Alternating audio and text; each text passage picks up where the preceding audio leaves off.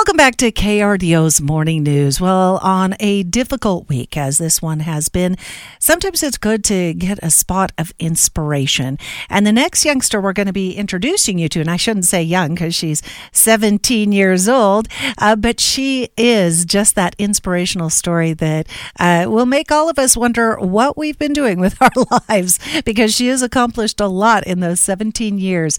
We're so pleased to have with us Michelle Tabor, a senior at Liberty High School. Welcome to the KRDO Morning News, Michelle. Hi, thank you. So, Michelle, one of the many things that you have been packing your senior year with, it sounds like, have been college-level courses to obtain your pilot's license and your associate's degree. Tell us, what made you decide that you wanted to be sitting in the pilot seat at such a young age?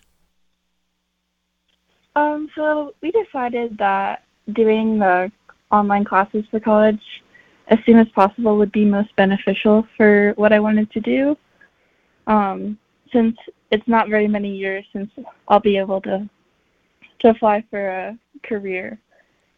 So you knew you wanted to be a pilot. At what age did you decide you wanted to be a pilot? I've always had an interest in it, but I really started focusing on it about 4 or 5 years ago. And so what was the focus in that? Because a lot of people say, well, I want to fly, I want to be able to pilot a small plane, but you have a grander ambition. You want to eventually fly big jumbo jets, right? Right. So I started taking flight lessons about 4 or 5 years ago, just so I could be ready to take my private pilot check ride whenever I turned 17, which is what I did in August. What did that involve? And is that the earliest you could obtain that license? Yeah, 17 is the earliest you can obtain that license. It involves a certain amount of flight training and maneuvers and emergencies that you have to learn, and then you have to demonstrate that to an examiner. And how many hours did it involve? It took me about 70 hours total.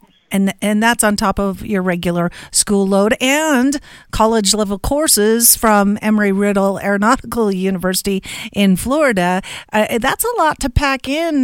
Did you feel like you were missing out in any respect on what a typical high school senior teenager's life would be? No, not at all. It's just a matter of balancing everything. I still get to go to all the high school things, so it's not much different.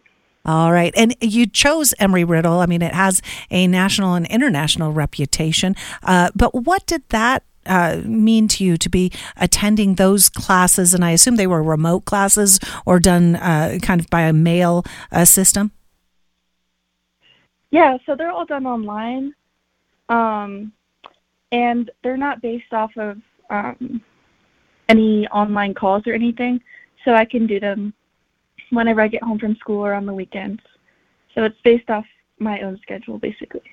So after high school, I have to ask, are you planning to attend in person at that particular school, or have you been opened up to other possibilities? I think right now, since I'm almost done with my associates pretty soon here, that I am just going to continue online, so I have more flexibility with my flight training and other things going on here. Now, we have to mention that your dad is a pilot, so you kind of were born into this life in a way. You and your dad have a unique dream. What's your dream? It would be great if we could fly together in the near future, I'd say. I think that's kind of what our goal is. We could go on trips together.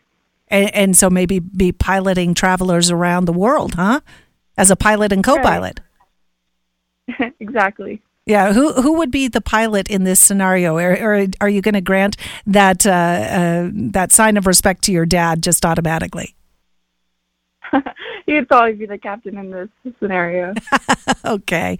Well, Michelle, good luck to you as you head toward graduation. And again, we just wanted to bring our listeners a feel-good story of a teenager who's decided to put her dreams of flying to a practical use and a practical end, and obtaining that pilot's license at the first she could, at the youngest age she could, and then also obtaining her associate's degree from a very respected aeronautical university, Embry-Riddle. And do you have any interest in flying for the Air Force? Because so much around us is tied up with the Air Force. I've looked into it, but honestly, I think I'm just going to go commercial right now.